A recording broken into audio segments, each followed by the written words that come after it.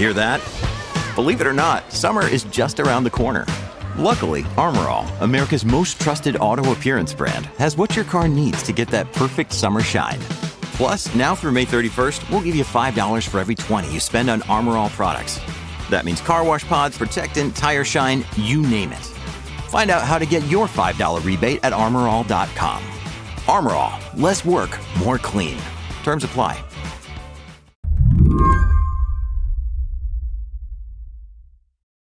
Hey everyone, Emily Peck here with What Next TBD, closing out 2023. It's been a wild year, folks, especially for tech. We saw AI finally break through to the mainstream. Crypto star, or former star, Sam Bankman-Fried was put on trial and convicted. And I mean, so much Elon Musk drama. But now it's the holidays, and TBD is taking a break from the news to look back at the year. We'll return with new episodes in January. And in the meantime, here's one of our favorite episodes from 2023. We hope you enjoy. Last year marked a grim milestone in the U.S. A report in June from the Governor's Highway Safety Association found that 2022 was the deadliest year for pedestrians in more than 4 decades. The U.S. is a global outlier here. In comparable developed nations, the number of pedestrians killed by vehicles has fallen in recent years. What's happening here has a lot to do with Americans' love for big SUVs and trucks. But there's more to the story. Our roads, the design of our cities, and the powerful auto industry all play a role. In July, journalist Jesse Singer told us why, when it comes to pedestrian deaths, there are no accidents. If you were to draw a graph of pedestrian deaths in America, you'd see a line that began to dip slowly in the late 1970s. That line would trend downward at a steady pace until roughly 10 years ago. And then it would go the other way, telling a story about pedestrians and how they died. Those fatalities fell for about 40 years and rose for the last 10. That's Jesse Singer, a journalist and the author of the book, There Are No Accidents. And what happened in that last decade? What happened in the last decade is a few things. In general, pedestrians die because they're exposed to dangerous conditions, namely 2 dangerous conditions: wide, fast streets with a lot of traffic that are unsafe for walking, but where people need to walk nonetheless, and the growing size of vehicles. More people are driving SUVs and pickup trucks, fewer are driving sedans, and those vehicles are growing every year in weight and footprint. But big picture, though, it's important to note, pedestrian fatalities have been rising a decade, but roads haven't changed that much in that time. 2 things have. The vehicles are getting bigger, and we're more likely to live in those places with the most dangerous roads. In 2022, pedestrian deaths hit a 40-year high, 7,508 people. Jesse's work is all about why. She looks at the size of cars, the suburbanization of poverty, and the environmental factors that are creating this crisis. But she also looks at our mentality, the way we see these deaths as tragic individual stories, not part of something larger. I think that's at the core of the problem. We instead think of these as accidents, problems of human error. We think of jaywalkers or distracted drivers, nuts behind the wheel. We ask, who did what wrong? And however comforting that is, finding a person to blame makes us feel better. It lets us say, oh, well, I wouldn't have made those decisions in that situation. It's a false narrative that is driving a crisis because the vast majority of people killed by cars are not killed because of their behaviors, but on the same types of streets and by the same types of vehicles. So you're much more likely to be killed by an SUV and a truck than a sedan. And you're much more likely to be killed on a wide, fast road that's straight and has limited crosswalks and poor lighting. Essentially roads designed like highways, but that are still full of low-speed life, like homes and bus stops and businesses. And so essentially the danger is designed into the auto market and into the roads, but we're talking about it like it's these one-off blips. Today on the show, Jesse says we can prevent this, but we have to make some changes on our roads and in how we think. I'm Lizzie O'Leary, and you're listening to What Next TBD, a show about technology, power, and how the future will be determined. Stick around.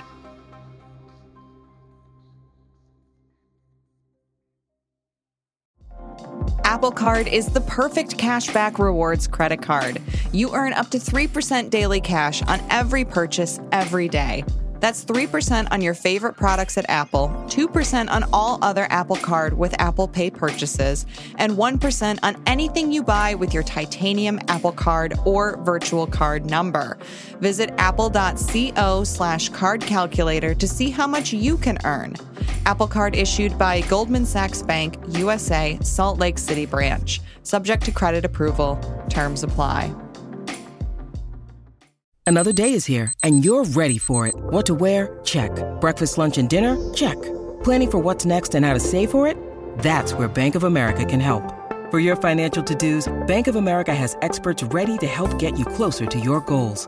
Get started at one of our local financial centers or 24/7 in our mobile banking app. Find a location near you at bankofamerica.com/talktous. What would you like the power to do? Mobile banking requires downloading the app and is only available for select devices. Message and data rates may apply. Bank of America N.A., member FDIC. Jessie didn't start out as someone who was always thinking about pedestrian death and road safety. Her expertise was born from deep personal loss. So in 2006, my best friend, a New York City high school math teacher named Eric Ng, was killed while riding his bike on a separated biking and walking path that runs along the west side of Manhattan. He was killed by a driver who mistakenly turned and entered the path. That driver was also drunk and speeding, and he went to prison. And for a long time, that was the end of the story. 11 years, that was the end of the story. And what happened 11 years later was that a different man rented a truck, and he followed the same route as my best friend's killer, except this driver intentionally turned onto the path. Bodies and mangled bicycles strewn across this New York City sidewalk today. At least 8 people dead and more than a dozen injured after this truck sped down a popular bike path just after 3 p.m. And I remember being so shocked and devastated that the exact same thing had happened again. You know, the same route, the same location, the same mechanism of harm, but it was an entirely different story. And it pushed me to look deeper into my best friend's death. And I found that other people had been killed there before and after on the same path by drivers doing the same thing. Now, every time the driver was different. Some was distracted, some were lost, some were drunk. But every time the story told was it was an accident. And so no problems were solved. And the truth was that drivers ended up on this path prior to the terror attack because it looked like the adjacent road. It had a double yellow line running down the middle, like every road in America. There's nothing was preventing a full-size car or truck from turning right onto it. And it stayed that way until a man with murderous intentions took advantage. And so after the terror attack, after this intentional attack, the city and state got together and they made the harm impossible. They barricaded every entrance so you could take a bike down the path, you could walk down the path, but you couldn't drive a car down it anymore. And for me, it was this realization that looking at these as accidents was a sort of wish fulfillment of willful ignorance in the face of pretty preventable harm.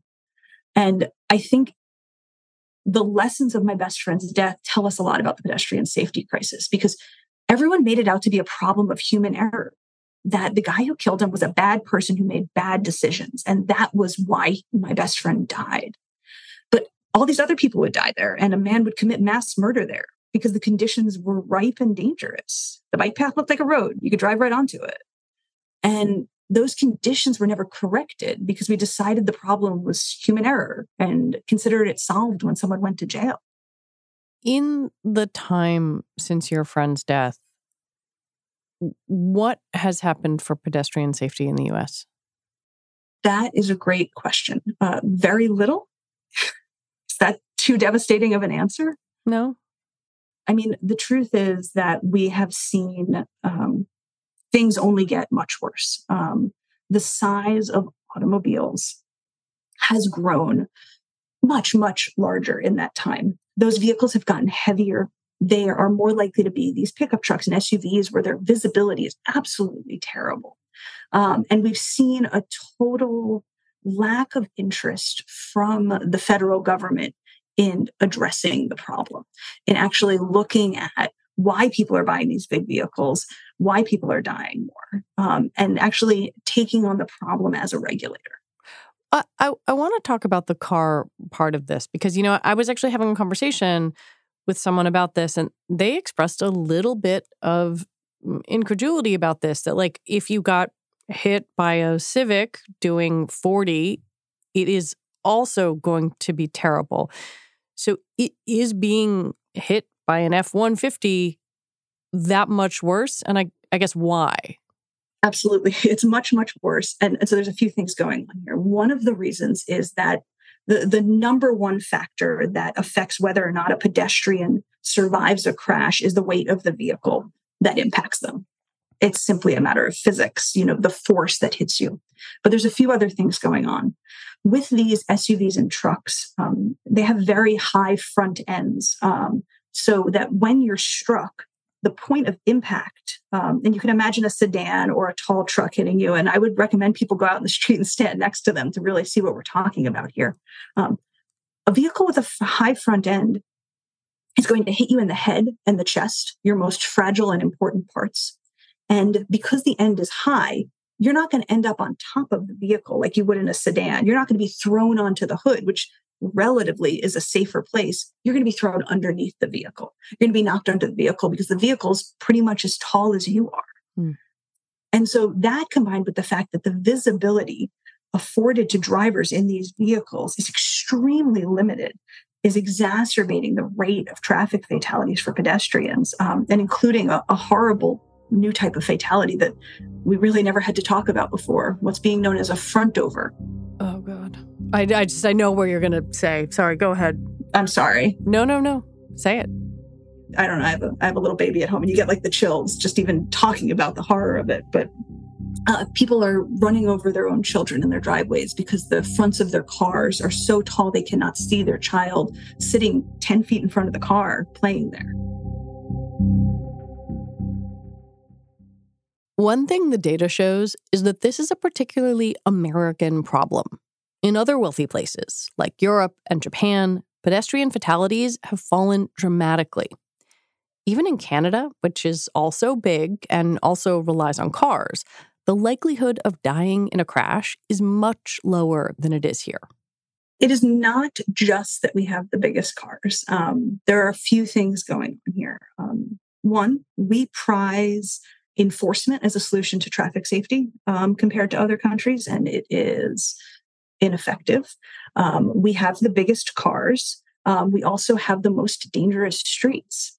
And our regulatory agencies are, at best, defanged and defunded by comparison. So if you go to like Europe and Japan, where pedestrian fatalities are in decline the whole time ours have been rising, you see narrow roads, you see low speed limits, you see expansive public transit, so fewer people need to drive. You see vehicles that are tested and rated for pedestrian safety. There are high fuel taxes and high fuel economy standards, so driving a big car is unaffordable, so they're simply not made and not sold. And they're rolling out effective autonomous technology like intelligent speed assist, which automatically governs vehicle speeds to the road limit. How do electric vehicles fit into this picture? Electric vehicles are currently and are expected to dramatically exacerbate the problem because electric vehicles are even bigger and even heavier than the heaviest vehicles on the road now because their batteries weigh so much. I mean, it's sort of counterintuitive. I think that, people, if they are in the market for an EV, might be thinking like, I am buying a virtuous car, but not from this standpoint. Not from this standpoint. And actually that gets at a really key part of the problem, which is that our safety ratings for vehicles have nothing to do with safety. And people are totally uninformed as consumers. And this is really where you get the failure of our regulators, of the National Highway Traffic Safety Administration, to educate people. They're in the process of updating NCAP, which is the new car assessment program, which is how your car might get that 5-star safety rating you hear about in car commercials. Yeah. And so unlike in Europe and Japan, US NCAP never assessed cars for the safety of people outside the vehicle.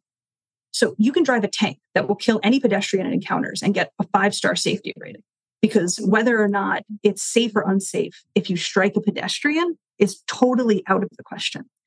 And so NHTSA launched an NCAP update a few years back, and the original thing they published had nothing about pedestrians. People threw a fit, and they were flooded with something like 16,000 comments calling for the inclusion of pedestrian and bicyclist safety testing for these vehicles. And they did add it, but instead of making it a regulatory framework, like it is in these other countries. They made it voluntary. So there's voluntary pedestrian safety testing that will be self-reported by the auto industry. It's a pass-fail test, and it doesn't impact the vehicle's safety rating. So it's not going to do anything. And it's going to keep consumers in the dark, which, really gets at what you're pointing at, like they're trying to buy, if they're trying to buy a virtuous vehicle, there's no way for them to even have that information. Right. And I think, when you talk about large cars, there is, I think, a feeling of safety, whether or not that is accurate, that is conveyed by having sort of the big boxy thing with space around you, a feeling of safety for the driver in any event. This is what's really hard here, because I think, automakers are offering fewer sedans and more SUVs and pickup trucks because they can charge more for SUVs and pickup trucks. But because those SUVs and pickup trucks are so large today, selling one sells more of them in this extremely dark, self-fulfilling prophecy. People are buying giant vehicles because they feel safer next to other giant vehicles. And if the next guy on the highway is in a tank, you're going to want to put your family in a tank too. And that's entirely reasonable as a decision. You can understand why people make those decisions, at least if they were individuals and our roads were a vacuum. But in reality, our roads are public spaces, and we've got drivers in this arms race. And the pedestrians, along with cyclists and anyone who can't afford a giant new car, we're all collateral damage. When we come back, why this is also a story about class and race.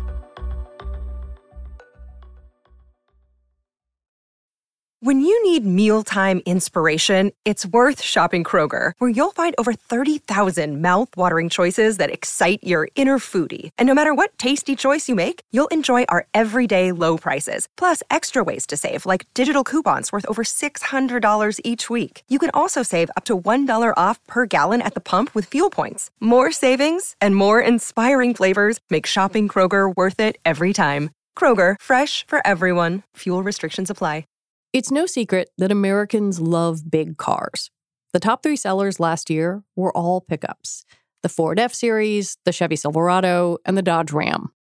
Thanks to government tax incentives from the 60s and 70s and a little regulatory jujitsu that can classify SUVs as light trucks, automakers earn higher profit margins on trucks compared to cars.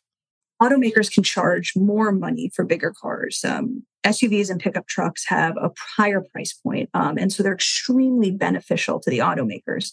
And then we've gotten in this situation where if some people are buying them, then it's terrifying to be on the road if you're not in. And, there's a long history of this, of automakers showing zero concern for safety in the name of selling more cars. That's actually why we have an auto regulator. Like NHTSA was created because Ralph Nader exposed how automakers knew their vehicles were dangerous for stylish reasons. Nader's 1965 book, Unsafe at Any Speed, was a runaway hit. It critiqued U.S. automakers and a number of American cars, most famously the Chevy Corvair, which, coincidentally, was the car my mother drove at the time. The book terrified her, and she got rid of the car. What aggravates the problem is that the rear wheels of the Corvair begin to tuck under. And as they tuck under, the angle of tuck under is called camber. And as they tuck under, it can go from 3 or 4 degrees camber to 11 degrees camber almost in an instant. And when that happens, nobody can control the Corvair. Automakers were essentially making intentionally dangerous vehicles and were actively fighting efforts to make them safer. And that was what led to the creation of the auto regulator.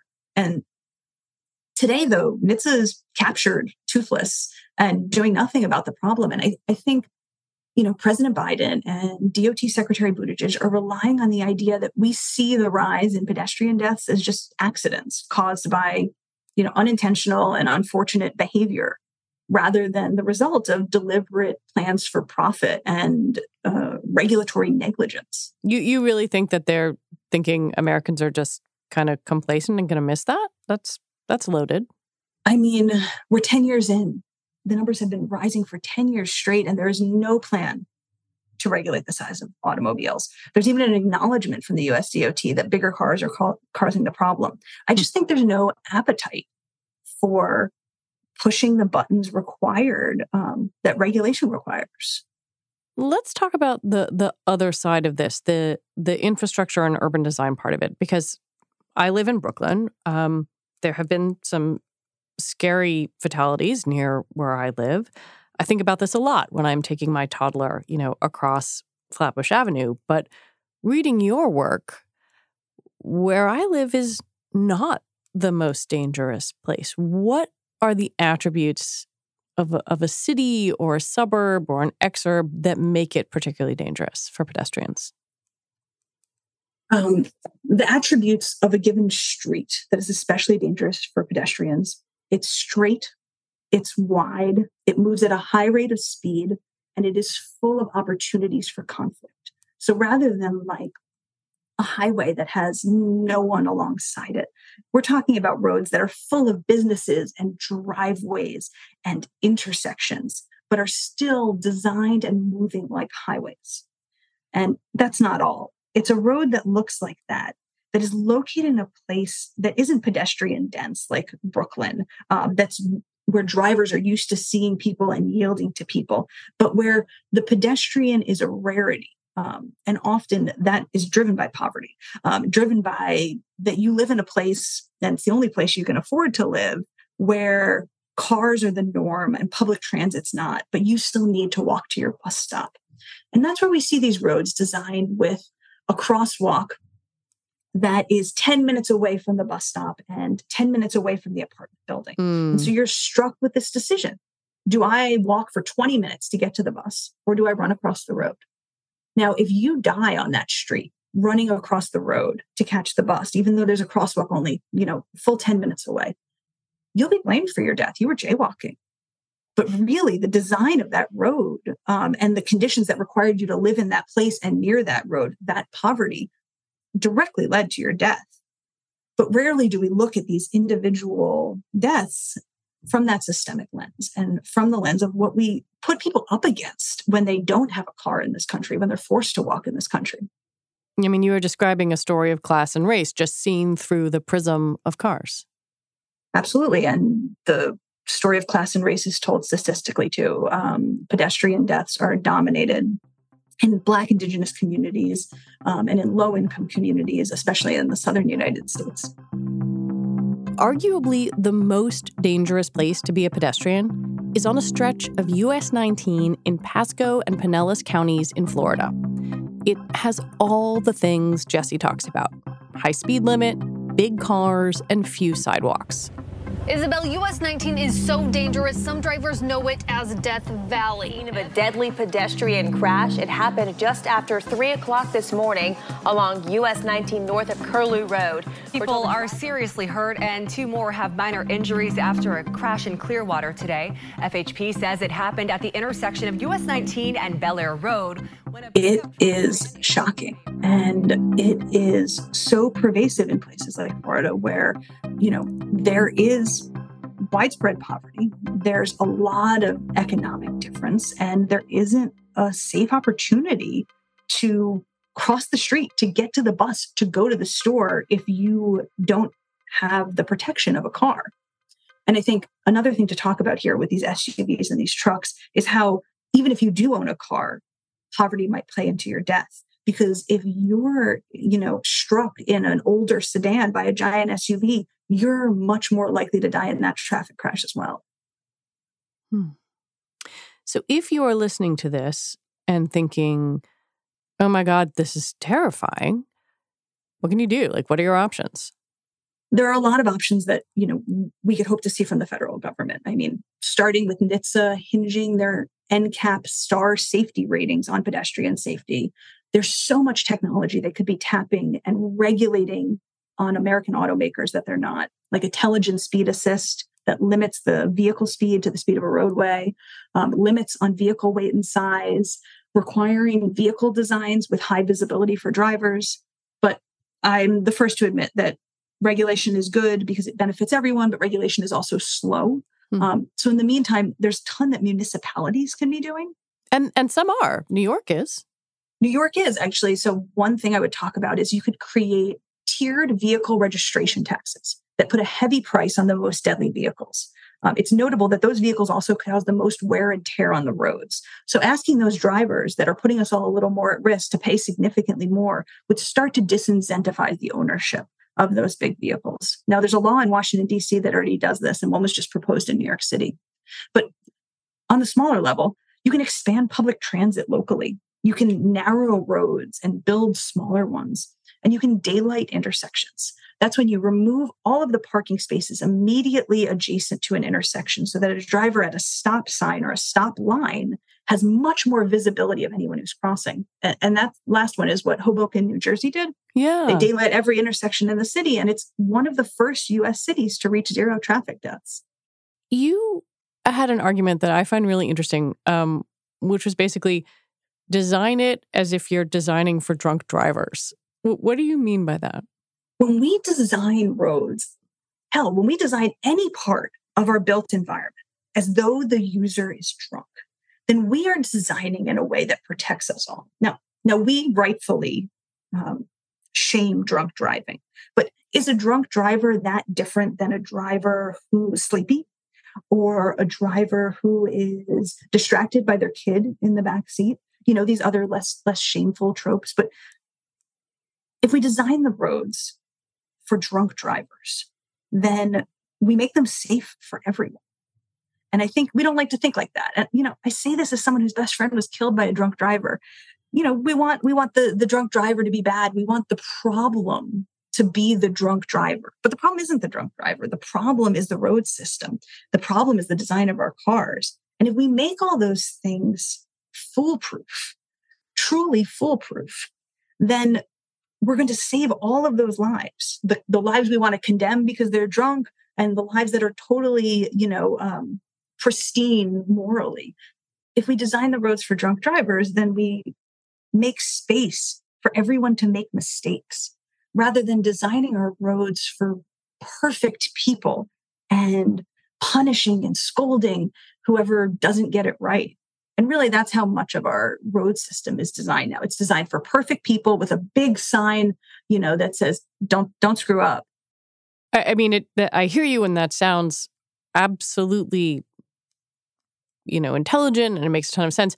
But we've also just come through a real life experiment of 3 years where collective action and collective decision making did not go so well. Do you have a lot of hope that Americans can think in that way, in that looking out for one another way? Well, actually, I don't care if Americans in general think that way. I just want the government to think that way. I think that actually up until now, we've made traffic safety this collective action. New York City recently spent something like $4 million putting up billboards that say, don't speed. I mean, come on. What is that going to do? We don't need to encourage people to do the right thing. We need to force their hand. The thing about a narrow road, it's not a moral standard.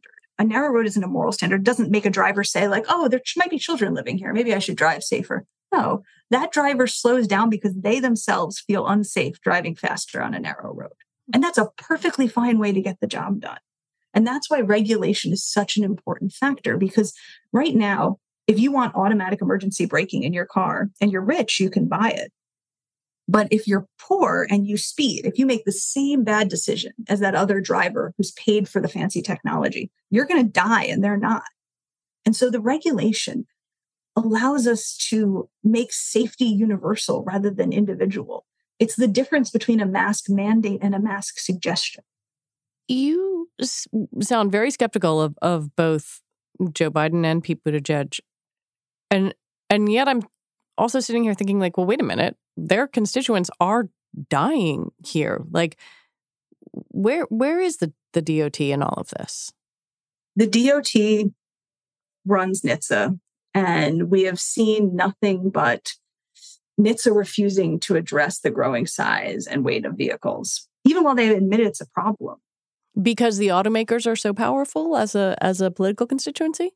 I think it's partially that automakers are very powerful as a political constituency. And I think it is also the fact that Democrats have really fallen for and absorbed the anti-regulatory rhetoric that Ronald Reagan set forth, and have, kind of made it part of their own. And we just are failing to see them act despite the numbers looking horrendous. There's one bill I wanted to call out, which is that things have gotten so bad with vehicle weight that auto haulers, those trucks that carry cars, are forced to leave slots open on their trucks because there's a federally mandated weight limit for auto haulers. But currently, automakers are pushing a bill before Congress to try and raise those limits so that they can put even more weight on these auto haulers, putting even more weight on the road. And I suspect it'll pass. The title of your book, There Are No Accidents, suggests that this state of affairs is a choice or the result of a series of choices that we keep making. And I wonder why you think that keeps happening. I think it's unfair to say that it's a choice we're making. Mm-hmm. People die by accident, and I'm putting that in scare quotes, in this country because of infrastructure and policy decisions that are often far out of our individual control. But it's also true that thinking of these so-called accidents as individual problems caused by human error is really comforting to us. And that's at the core of our failure to reach systemic change. It's like asking if somebody smoked when they get a cancer diagnosis.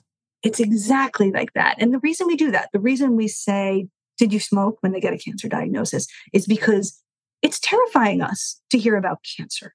And it's a way to say, oh, they smoked. Oh, I'm safe. It's a way to separate ourselves from pain and tragedy. That's at the core of all victim blaming. And victim blaming is at the core of all of the inaction here. Now, I do think that automakers and the federal government are leaning into and taking advantage of our tendency to find individual causes to these problems, and letting that guide their inaction. But the truth is that until we overcome that personal idea that I feel better if I can just blame this on something small and individual, then we're not going to overcome the problem. And we've really seen this a ton in the pedestrian fatality crisis, where, twice a year when the new numbers come out, we get a series of articles that point to all these red herrings to explain the problem. Some are blaming the uptick on angry drivers and pent-up frustrations from COVID-19, or others are blaming the rise of smartphones. And these are comforting explanations because they mean the problem is not huge and overwhelming and built into the system, but instead it's just a few bad Apple drivers. It's just a few jerks out there who we can point the finger at, and then we can all feel better and move on. But, Europe and Japan are proof that it's all bunk. They've got COVID. They've got smartphones, We're the only ones with a crisis. And so it's this same old story. We're blaming individual human error to pretend that we don't need systemic change, and it's killing us in untold numbers. And this really is an old story. The terms like the jaywalker and the nut behind the wheel were first pushed through into the common discourse by automakers as anger started to rise over the fact that all of a sudden there were lots of cars in cities and they were killing a ton of pedestrians. I mean, it's an ancient story in terms of our automobiles. And that story hugely benefits the automakers. The only time we've ever been able to reduce traffic fatalities is through regulation, and those regulations only arrived when we really had such clear-cut evidence that the thing that was killing us was this machine. When NHTSA first came about, it was because the automobile was killing people inside cars. It was killing the driver. It was killing the passenger. And there wasn't a lot of consideration given to pedestrians. And now we've built these cars that are pristinely safe for the people inside. They're tanks that protect everyone inside a whole lot, and they're killing massive numbers of people who are outside those cars.